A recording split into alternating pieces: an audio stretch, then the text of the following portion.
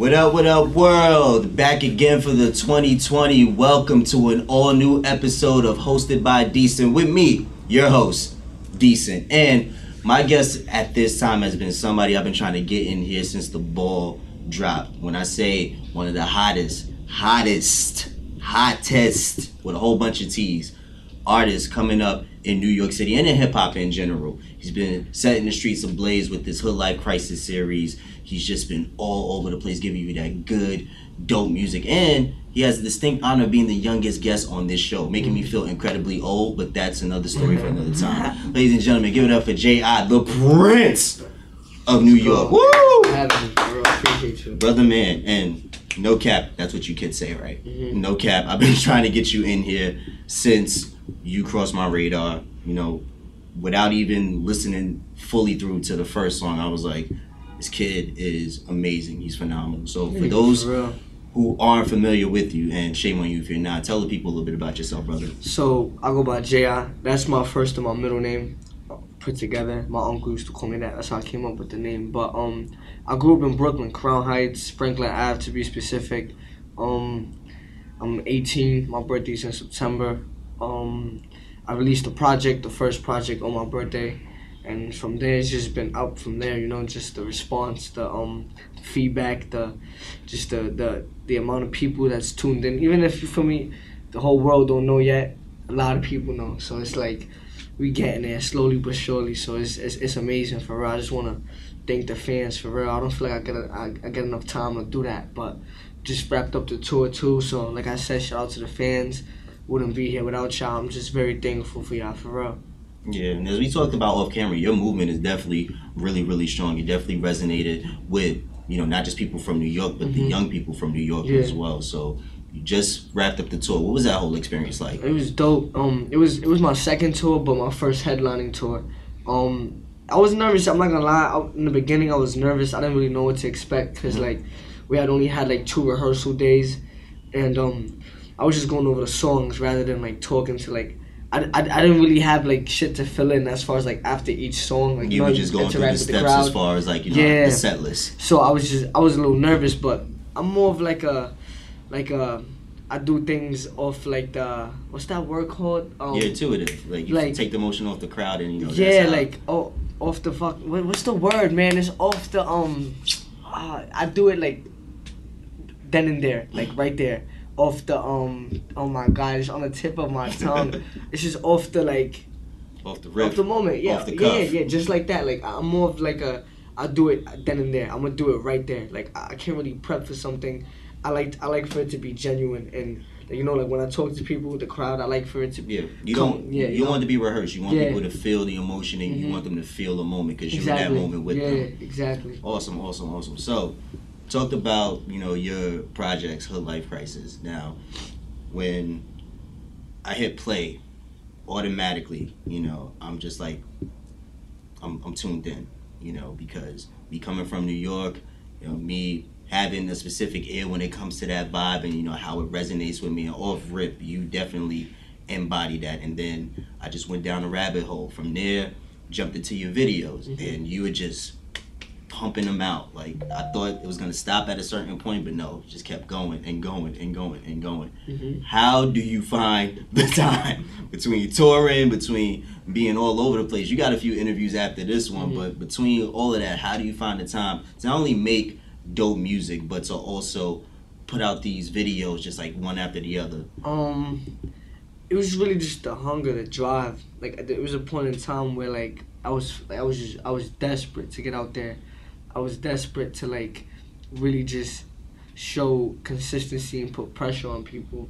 I felt like that was one thing I lacked, consistency, and that's why I never got to where I wanted to be. I'm there now because of consistency, but like that's one thing I never had. So I'm just like, let me put pressure on people. I'm not gonna lie, this is probably like the longest I went without shooting a video. But I'm on tour and stuff like that, so I'll give myself that little break. But like, the whole plan was just to put pressure on people, put my foot on their neck, make sure they know that we're not done. It's not just one record. It's not just one video. We're coming with a whole body of work. Yeah. And then we're gonna come with another body of work, and we're just gonna keep doing it. Like, that was the whole plan, just to show people that I'm here for the long run. I'm not here just for a temporary amount of time, you know? Yeah.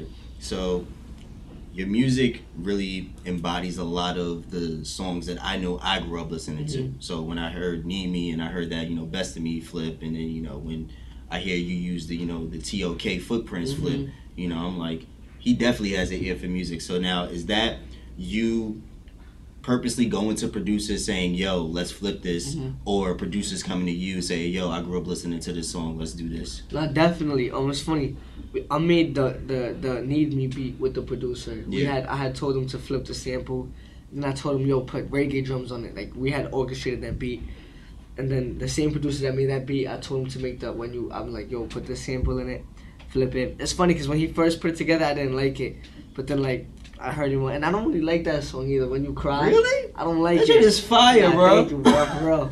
But I just don't like it. And then they had hit me up 2 Footprints.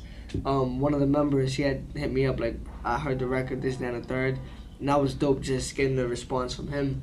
So, I mean, it's just coming from me. I grew up listening to these records. I used to listen to it all the time, and I'm just a fan of that type of music. Yeah. Because, and we talked about this off camera as well, the quick grab these days is to grab something from the past and kind of put a spin on it. But the fact that, like you said, we both come from the same type of, era in a sense, listening to the same type of music in a sense, but for you to incorporate that into your music now is really a testament to not only you being a student of music, but you being a fan of music as well, and at such a young age, because you don't think that somebody your age would go and grab those samples and do what you did with them, and you made them yours, because once again, I heard them and I was like, normally when people do flips, I'm a little bit apprehensive, but I was like, add this to the playlist. Thank you, for real. So, talk to us about the title, The Life Crisis.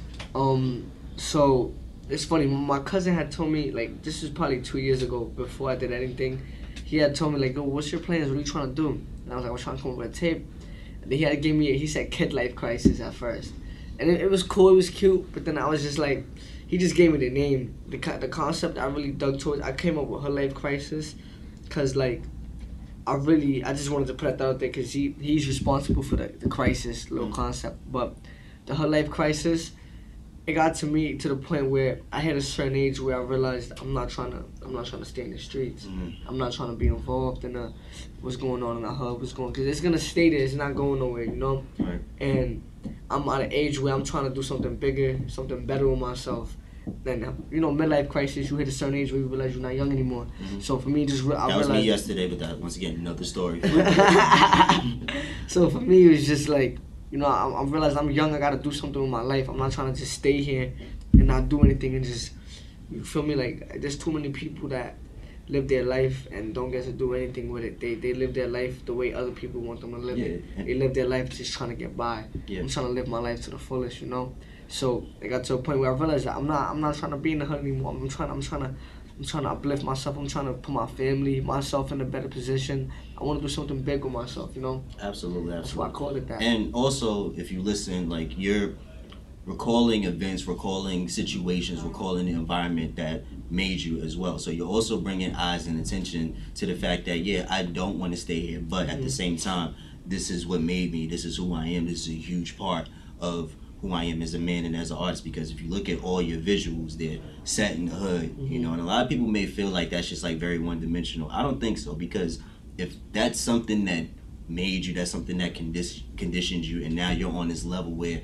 you're rocking stages across the country and hopefully the world really soon, and pretty soon people are going to know who you are. You're going to be a household name. You want to have that dynamic. You want to have this, sort of duality to you, as like, you look, I am this up and coming young superstar who wants to chase his dreams and not be stagnant, but at the same time, I'm also somebody who came from these streets, who knows what these people are going through, who knows what it takes to survive out here. So if I can do it, you could do it too. So it's definitely a great way to introduce yourself to the world, and to also kind of be this sort of champion for the younger generation that's coming up. Definitely, And speaking of the younger generation, and I'm not gonna get into how old I am, but I am gonna get into this game. Now, the name of this game is called Age Appropriate. Now, I'm gonna give you a list of things, and I want you to tell me at what age should you stop doing these things. Stop or start? Stop. Okay. All right, you ready? Yeah. All right. First question: at what age should you stop playing 2K? You don't gotta stop playing. I don't think you should ever stop. When your hands stop working, I feel like when you catch arthritis and you just start dying. I feel like 2K is a universal sport. I mean, it's a universal game, and you got little kids playing it, you got grown men playing it. I don't feel like if your girlfriend has a problem with you playing 2K, it's the wrong person to be with, for real. Like, I feel like 2K is responsible for a lot of people's happiness, and if they don't want to see you happy, that's their problem. You hear that, babe? 2K. You hear that? J.I. said, if you don't act right, I gotta up and leave. If you don't let me play 2K. But yeah, I feel like 2K is a game where anybody can play it, for real. Awesome. Okay. When should you stop trolling on social media? I don't feel like you should ever troll on social media. Unless you're like an artist that needs to become successful, or unless that's your lane. I feel like there's some people that are known for trolling on social media, and that's all they're gonna be known for. But as far as like you doing it to get a response out of people, you should never do that. That's corny, in my opinion. I never went on my way to hate on somebody or joke. I maybe trolled once. That was probably with the little Wendy. I'm not sure if you saw the Wendy Williams situation. But yeah, this Wendy Williams. That's probably when I was trolling. But besides that, I trolled in a positive way. There's positive ways to troll. I feel like a lot of people trolling is corny. I don't feel like you should do that. That's not genuine. Cool. Okay. This one might be triggering to a lot of people. But you know what? Let's do it. At what age should you stop rapping if you haven't made it? Oh shit. I'll take all the heat on this one. You know what? I'm the one that you can direct your hate towards. Alright, look. We're in a generation now where it's possible for anybody, actually. I'm gonna be real with you. But I feel like once you turn maybe like somewhere in your mid-30s, you should definitely like, you know, maybe reconsider the role you want to play in the industry. I'm not saying don't give up on trying to be in the music industry, but rapping, fans love a young artist. They love somebody that they could grow with throughout the years. I feel like if you just keep rapping and it's not working, you're doing something wrong. And I don't mean that in a bad way. I'm gonna say this as nicely as possible. I feel like for me, I hit a point where I just kept being repetitive and I didn't really know what I was doing wrong till I stopped doing it for a couple months. And then I saw, I'm like, oh, I feel like if you're in your mid-30s and you still rapping, you've been rapping for 20 years, pack it up, Papa. It's not going to work for you. I think you should definitely maybe try to do management or become an A&R or something. But rapping, I don't know. I feel like you should stop. Or maybe change the subject. If you're 35, talk about paying bills or some shit. Midlife crisis. Talk about something that's relevant to your age. We don't wanna hear you talking about, oh, I'm young, yeah, I be doing this, that, and the third. Don't talk about stuff young people do, cause you know you old. Just stick to your age at least if you're gonna do that. So, you hear that, everyone? If you're in your mid-30s and you haven't made it yet, you should put the mic down and start your own show on Pop Dust. Exactly. Sorry about that. Just had a moment. Never mind. So, tour wrapped up, body of work, just keep coming, videos, keep coming. Now, once again, you're just in the thick of getting your legs underneath you. Where do you see yourself? I'm not even going to say in the next few years because that's just like a really, really broad question. I feel like everybody asks a young artist, where do you see yourself at the end of this year in particular? Because that's a more realistic time span to kind of gauge everything that you started this year and everything that you probably want to accomplish by the end of the year. So by the end of this year, I definitely see myself, hopefully with like 2 million followers. I have almost 1.1 right now. I feel like if I could stay consistent, drop more music, I definitely will have a bigger following. I see myself maybe headlining way bigger tours, bigger venues. I see myself growing mentally. Besides the music, let's not even talk about the music. Let's talk about me being a human being, which I am, the personal life I have.